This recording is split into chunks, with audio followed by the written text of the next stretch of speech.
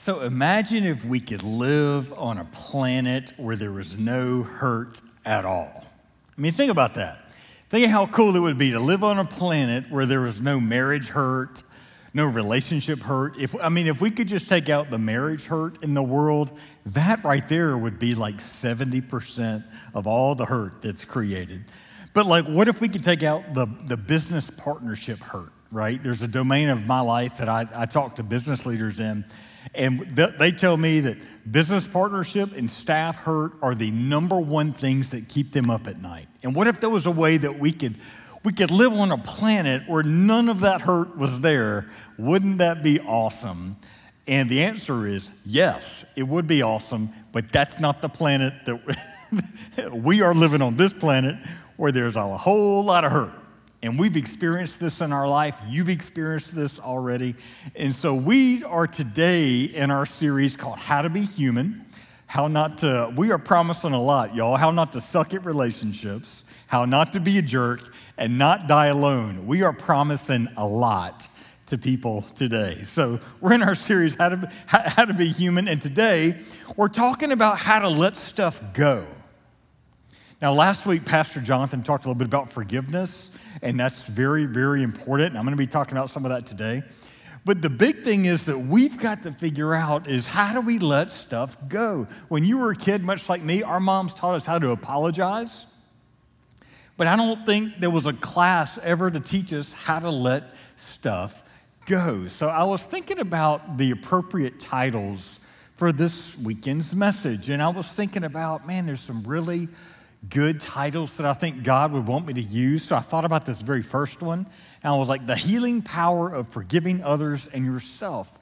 I was like, that sounds like a really good title.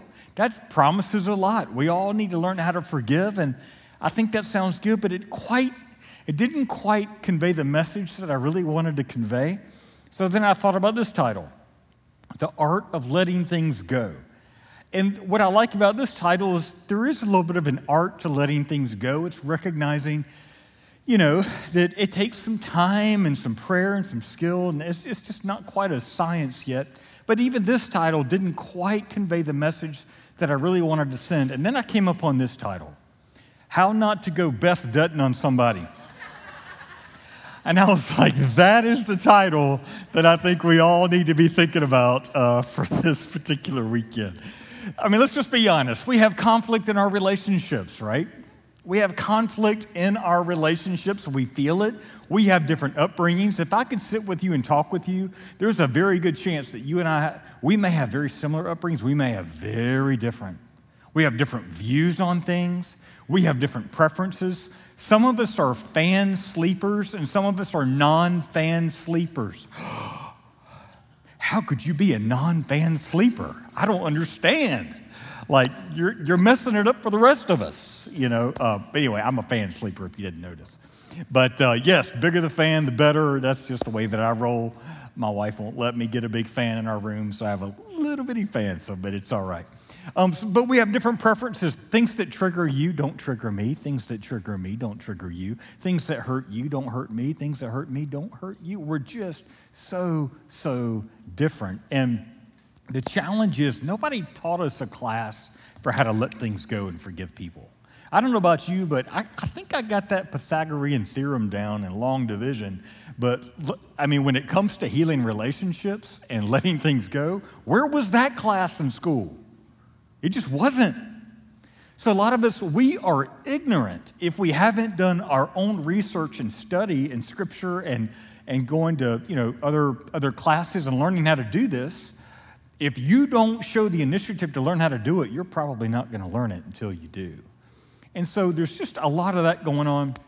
My wife and I were watching a TV show recently, and the mother was screaming at her daughter she had just gotten married, and she was screaming at her daughter because her mother taught her all the superficial things about marriage she thought she needed to know, but not the realities of marriage, that what she would really experience. And she was just screaming at her, why didn't you prepare me better?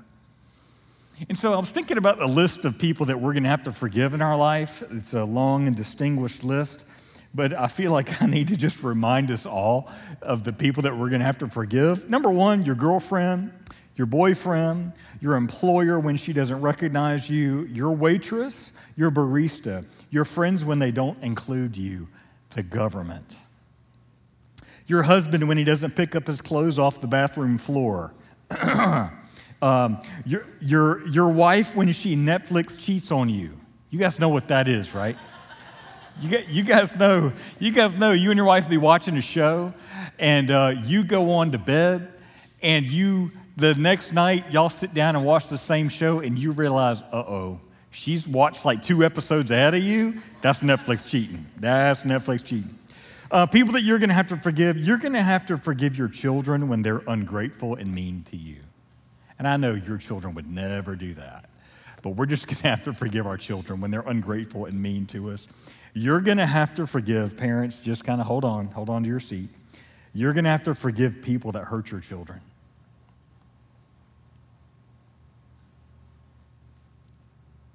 That's a tough one. You're going to have to, folks, we're going to have to forgive our parents when they disregard us. Your parents know you better than anything, probably. And it's amazing how when I hear stories of people, how they'll tell me, my parents just disregard me. They dismiss me. And that's, sometimes moms and dads do that because they know their kid better and they don't even see him anymore. They just disregard him.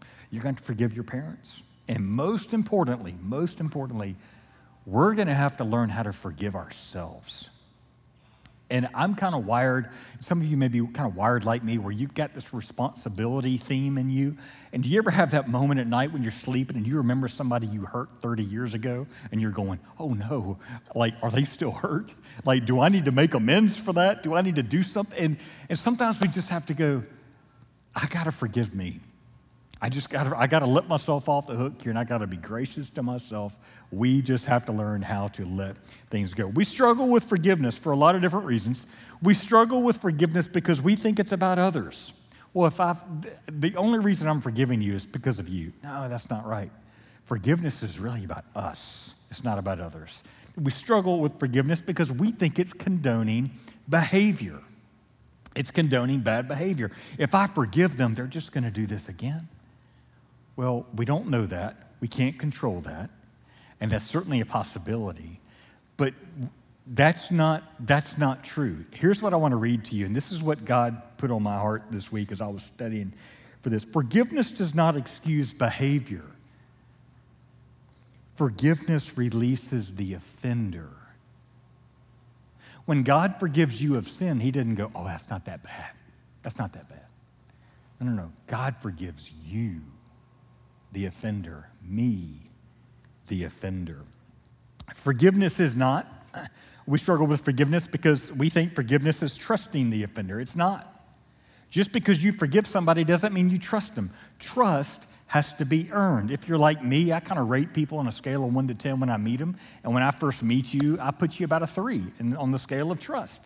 And the more that our relationship develops and we both kind of keep our bargain of the relationship, that trust number grows.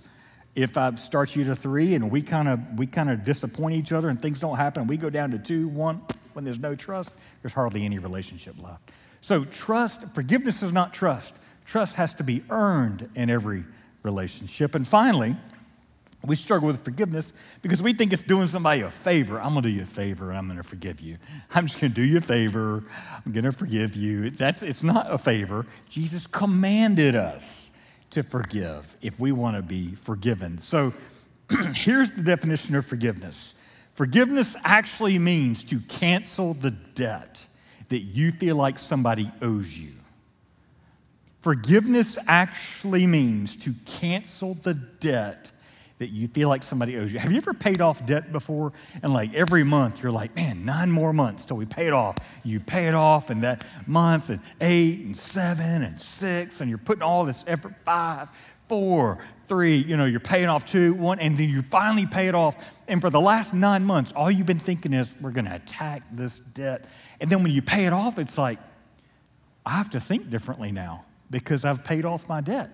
I have to reset the way that my mind thinks. And that's the way forgiveness works. When you forgive, you are essentially saying, you don't owe me anymore. It's even saying, you don't owe me an apology anymore. I am canceling the debt. And guys, to be honest, one of the most painful things that I'm here to tell you today is 50% of the people that you feel like have hurt you don't even know that they've hurt you. They just don't. They're not even thinking about you. They're thinking about themselves, okay? So forgiveness means cancel the debt, and it resets our expectations of people. Now, here's what I really do think, and I created this next little bit of information because I feel like we struggle with what I call level 3 hurt, okay? This is all, if you Google this, you're not gonna find it because I just made this up this week. So I believe in this, I think it's true, and I'd be interested to see what you think after I get finished. So level 1 hurt is this. Level 1 hurt is disruption hurt. Disruption hurt is you go to the grocery store, you're pulling out of your parking place at the grocery store because you're finished getting your groceries, and somebody walks by unintentionally, they're not even paying attention, they hit your car with their buggy. Yes, thank you, buggy. I was struggling there, buggy. Yes, they hit your car with your buggy, and we Americans, we love our cars, and we spend a lot of money on our cars. Some of y'all spend a whole lot of money on your cars. And so they hit your car with their buggy. Now you've got disruption hurt. Can you believe? And they don't even apologize. And you get home, honey, can you believe this guy? He just, bam, didn't even apologize. This woman, but she just didn't even say. And for like 2 weeks, you're just every time you walk by the place on your car, you remember that person, right? But that's disruption hurt. Level 2 hurt is this. Level 2 hurt is disappointed hurt. It's when you wanted the promotion and you didn't get it. It's when you feel like you put the time in. It's when you put the effort in. You have been on time. You have been a person of your word. You feel like you've done everything you needed to do and you did not get it and you're just disappointed. You're like, oh my gosh. I felt like that was due me. I felt like that was my opportunity, and you're just disappointed.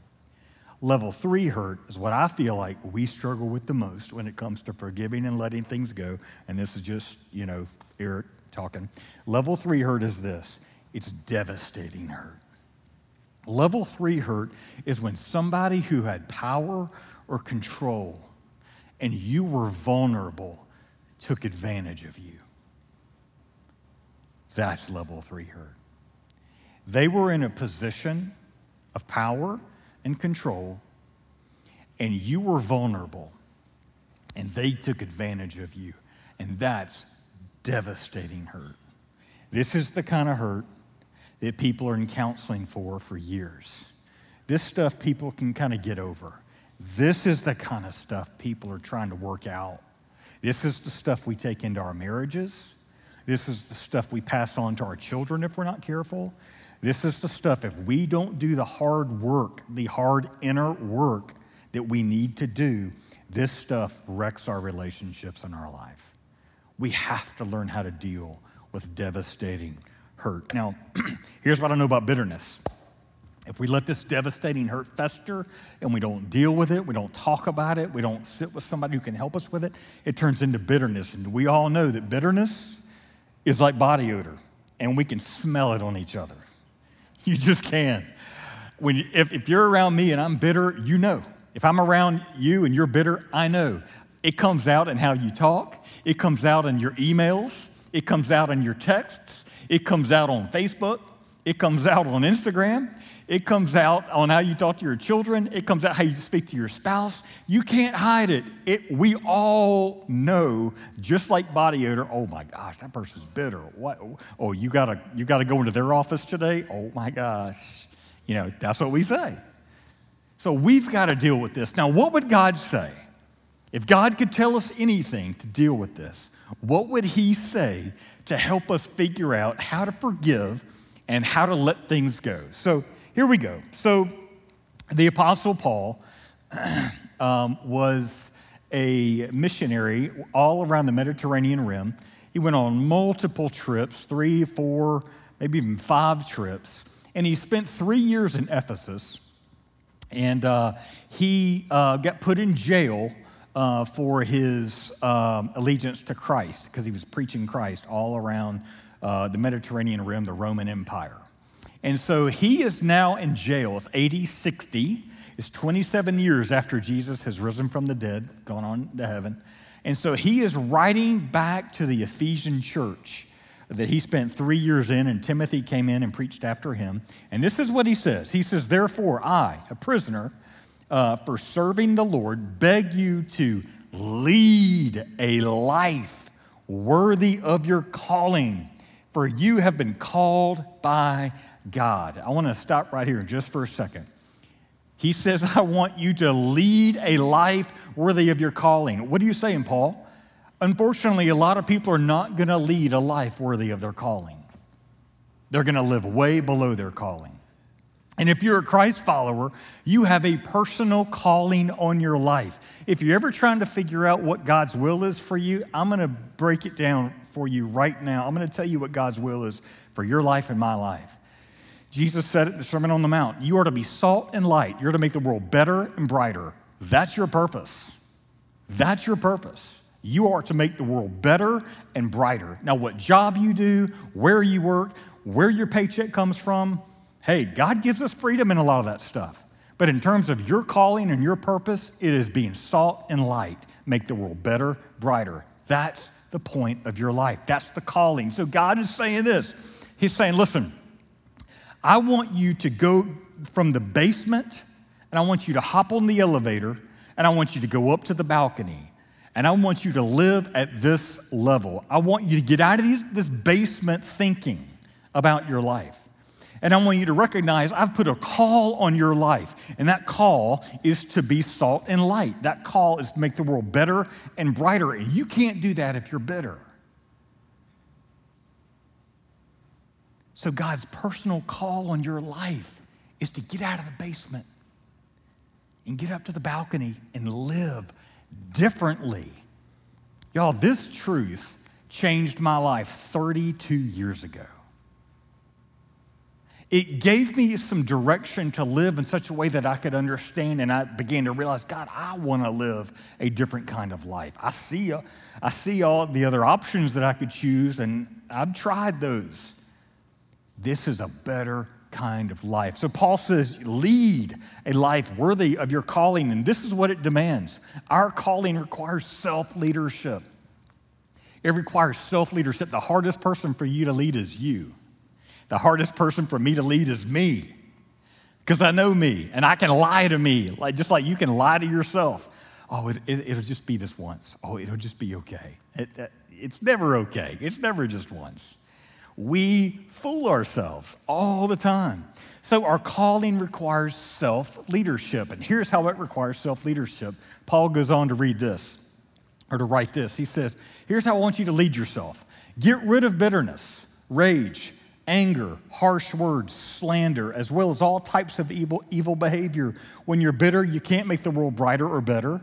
Get this rage, this anger that you feel, these harsh words that you're using, being cruel, saying things that aren't true about other people, as well as all types of evil behavior. That's not how I want you to live. As a matter of fact, the more angry that you get and you let this bitterness kind of fester in your life, there's this principle that I love to talk about that I learned from some friends of mine recently, is that when people get historical, things get hysterical.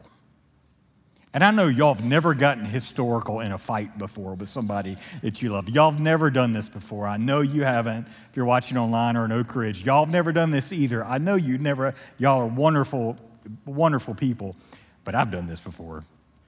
Oh, you remember that time, right?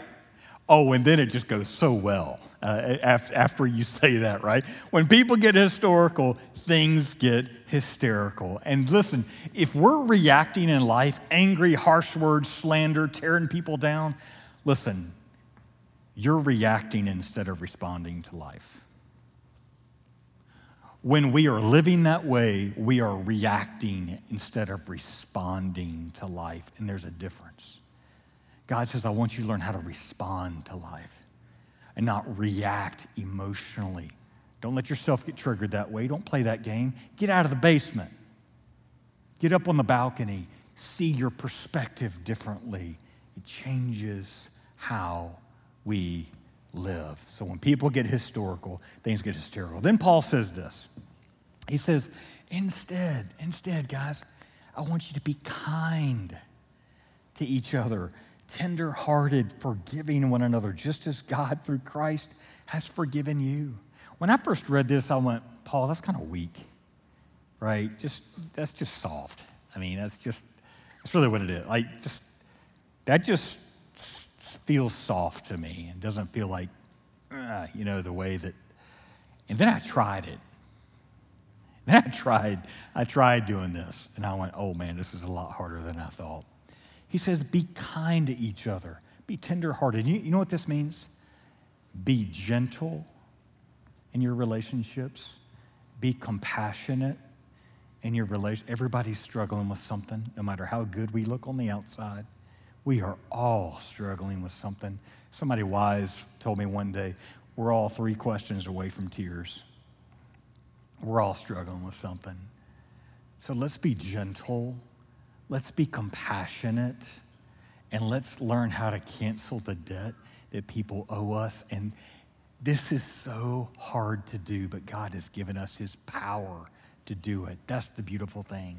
And because this is so hard to do, this is the harsh reality that I think is really what we're talking about.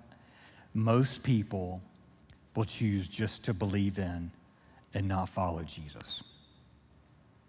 Because this is a harder way of living, because you're going from the basement to the balcony, because you're wanting to live a life worthy of the calling that God has placed on your life, not a calling to go in full-time ministry, a calling to be a Christ follower in the world that God has put you in. A calling to be salt and light, to make the world better and brighter. That calling, because it's hard, because it's tough, this is why most people will simply choose to believe in and not follow Jesus. Which leads me to my big idea. And this changed me, y'all, 32 years ago. This changed my life so drastically, and it'll change yours too. And this is it. Let your calling guide you instead of unforgiveness controlling you. Let your calling guide you instead of unforgiveness controlling you. Eric, what do you mean by calling? Let your calling guide your emotions. When you feel like you are losing your mind, you are so angry. They have done it again. They have said it again. They won't stop. It's like a revolving. How can my calling guide my emotions right now? How can my calling guide my decisions? Where's my basement thinking? How do I shift to balcony thinking? How do I shift because I'm recognizing God's call on my life is too important for me to be waddling around here in the basement? I've got a better life to live. I've got better choices that I can make instead of wallowing around in unforgiveness and letting that control me, because it will control you. So I want to give you some ways that this has helped me. Some of you have been deeply hurt in life, and I want you to write these notes down that I'm getting ready to tell you so you can coach yourself how to forgive in that moment. Some of you haven't been hurt very deeply in life. You think you have, but just wait, it's coming. And you're not going to need this right now, but you're going to need this in 5 years. You're going to need this in 10 years. You're going to need this in 20 years. So write this down somewhere where you can come back to it on your phone or whatever. But here we go. How can I coach myself to forgive if I'm in a situation where I've got to let something go? Okay, here we go. Number one, you need to ask for forgiveness, okay? You need to ask for forgiveness because you can't give what you don't have. You can't give somebody forgiveness if you never experienced it yourself.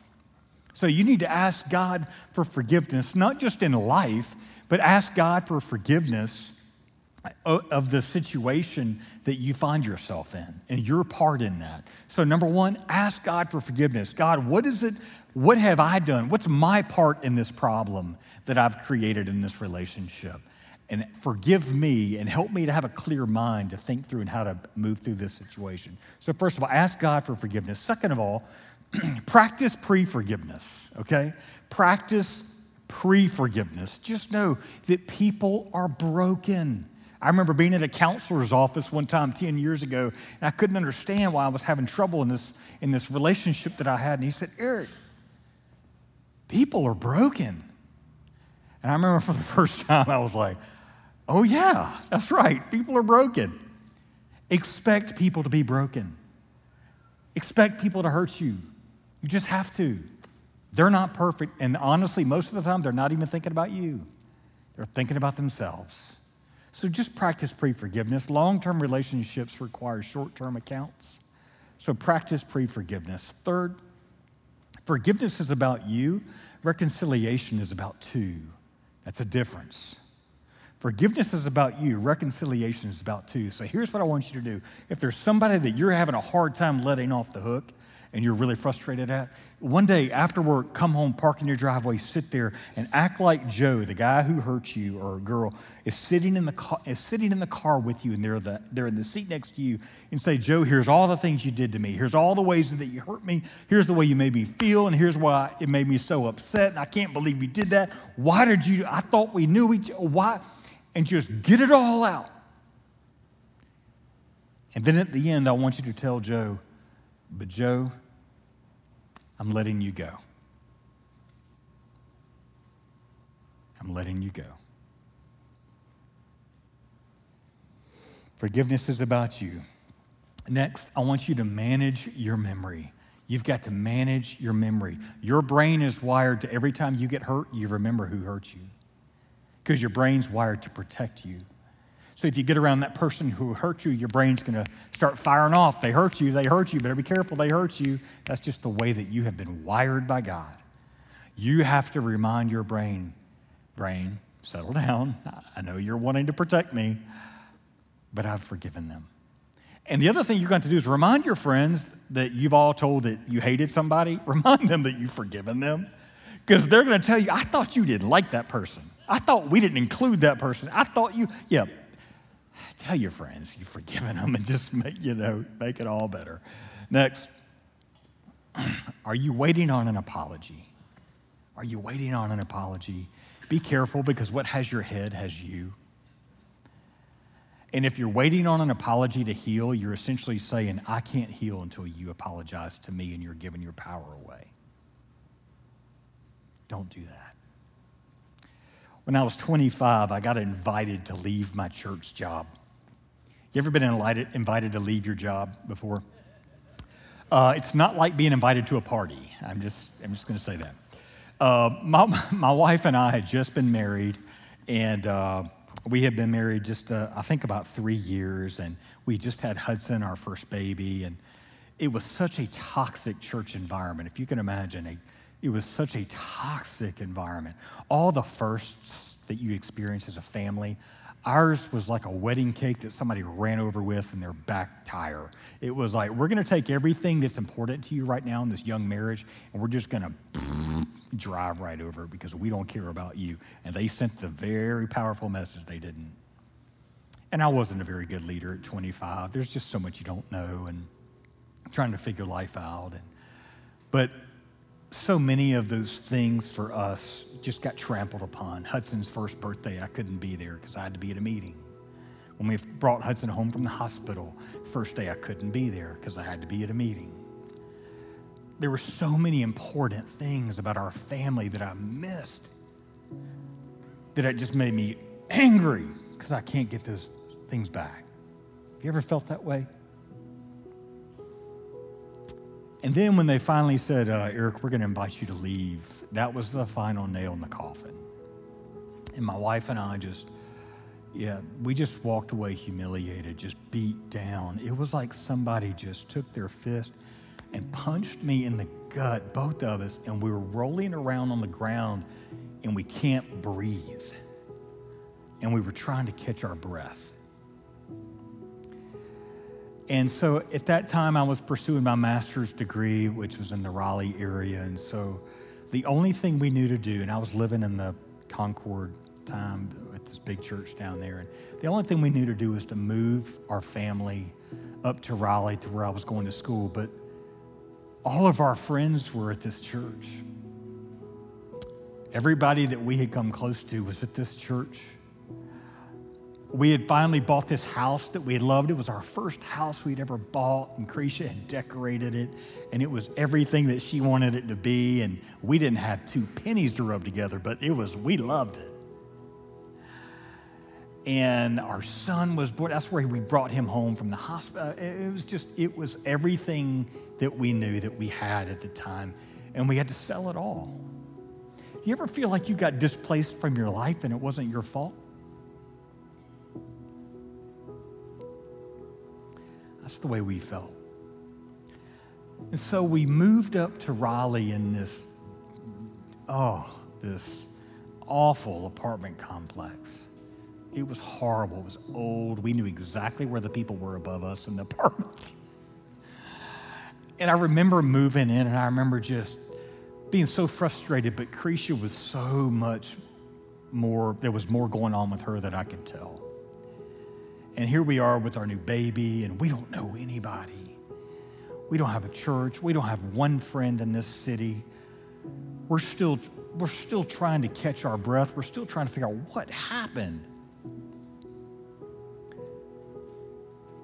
And I remember one day we were talking, and I signed us up to go to this conference called Walk Through the Bible. I didn't know what it was. And she and I were like, look, we just need some time to just be together and just process what happened. We just spent 4 years feeling like we got the crap beat out of us. And if this is ministry, I don't want that. That's not the life I want. And I remember going to this chapel service, and we were sitting there, and she was so frustrated. And so my mind is starting to go toward fixing our situation, and I'm going to need to find a job, and I'm going to need to figure out how to provide for my family. And so I am already mentally moving on. I don't know that I told her that, but that's what was happening with me. But I remember us sitting in this chapel, and I remember all of this anger and frustration she was feeling. And I could see it, and it was palpable in our marriage and our friendship. And Steve stood up at this conference. I really didn't even know what we were getting into, but I just thought it'd be just something to go to take our mind off our pain. And Steve stood up at this conference, and he said, guys, I want to tell you about the story of Joseph in the Bible. He said, what you may not know about Joseph is that Joseph had like 9 or 10 brothers. Whatever, I forget. But these brothers, you know what they did one day? They threw him in a pit so that he would die. Imagine your brothers throwing you in a pit so that you die. That's pretty rough. And he didn't die when they threw him in the pit. And then they found these people who were coming along and they were going to a different land. And they said, well, let's just sell Joseph to these people. We'll never see him again, and we'll profit off of his life. It sounds good. So they did that. They sold him. And then Joseph, in only events that God can explain, ended up being the vice president. He went from the prison to the palace in less than 24 hours. He became the vice president in Egypt, which was the country, the strongest country at that time in the world. And a famine hit all the land. And Joseph was responsible. He interpreted Pharaoh's dream, and he said, a famine's coming to this land, and we better get ready. So he put Joseph in charge of the food distribution plan. So Joseph became the vice president in Egypt, and he was in charge of the distribution. Well, all of a sudden, this family showed up from the land of Israel that Joseph happened to know. And what do you know? It was all of his brothers who sold him into slavery, sold him to die. And they don't recognize it's Joseph, but Joseph recognizes them. And he, in his mind, he is thinking to himself, is this my time to get even? Is this my time to pay back? Oh, payback is a you know what. Is this time? Is this the time? And Joseph calmed down. And this is what he told his brothers when they eventually found out who he was. He said, what you meant for evil, God meant for good. And when he told that story, all of a sudden I was looking over at Cretia, and I could just see her tears coming down her face. And it was like 500 pounds had been pulled off both of our shoulders to recognize some of the most hurtful things that you're going to experience in life are not or because of the fact that there is something that God wants you to experience that you can get no other way. You know what that toxic environment taught me? It taught me to appreciate the good. See, if you've never had toxic, you can't appreciate the good. You better thank God for the toxic times because you know what's bad, you know what's good. If you don't know what's bad and good, you're probably going to find out at some point in your life. See, the toxic times make you grateful that you don't take advantage of the good times and take it for granted. What you meant for evil, God meant for good. I'm going to ask Anthony to lead us in this song that really drives this point home.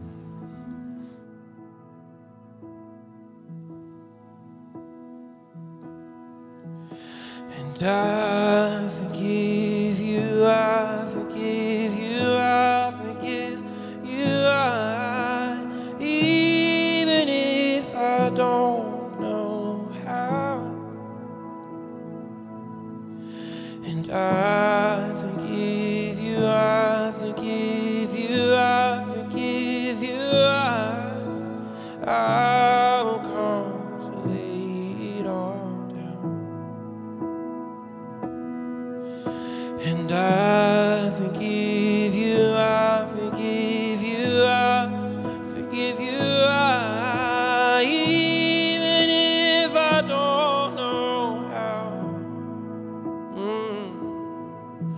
And I forgive you, I forgive you, I forgive you, I will come to lay it all down.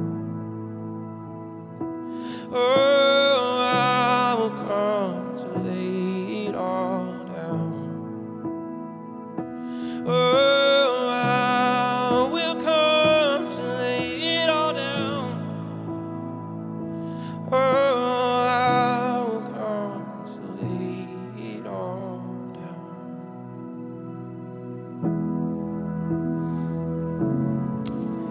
Guys, let your calling guide you instead of unforgiveness controlling you. Let it go. Let it go. Recognize the person you've become because of the pain you've been through. Thank God for it. Move on. And as you're probably waiting for somebody to apologize to you, or you will be one day if it hasn't happened, there's probably somebody right now that's waiting on an apology from you. Why don't you go? You can control that. Be the bigger person. Go make things right. This is how to be human. I want to pray for you. Heavenly Father, I want to thank you so much for my friends that are in this room, that are in Oak Ridge, that are watching online. And just thank you, God, for this challenge that you've given us to live according to the calling that you've placed on our life and not getting lost in just the bitterness and control of unforgiveness. Help us, Father, to take those steps that we know to take as we trust you, as we are afraid, we are scared, we are nervous, we are hurt, we're beat up, banged up, not sure what to think, but God, in those moments, be our confidence, be our hope. As we step out in trust and faith, may we watch you work in our life. And we love you in Jesus' name. Amen. Y'all, thank you so much for being here today. And we look forward to seeing you next weekend for week 3, How to Be Human. Y'all have a great week.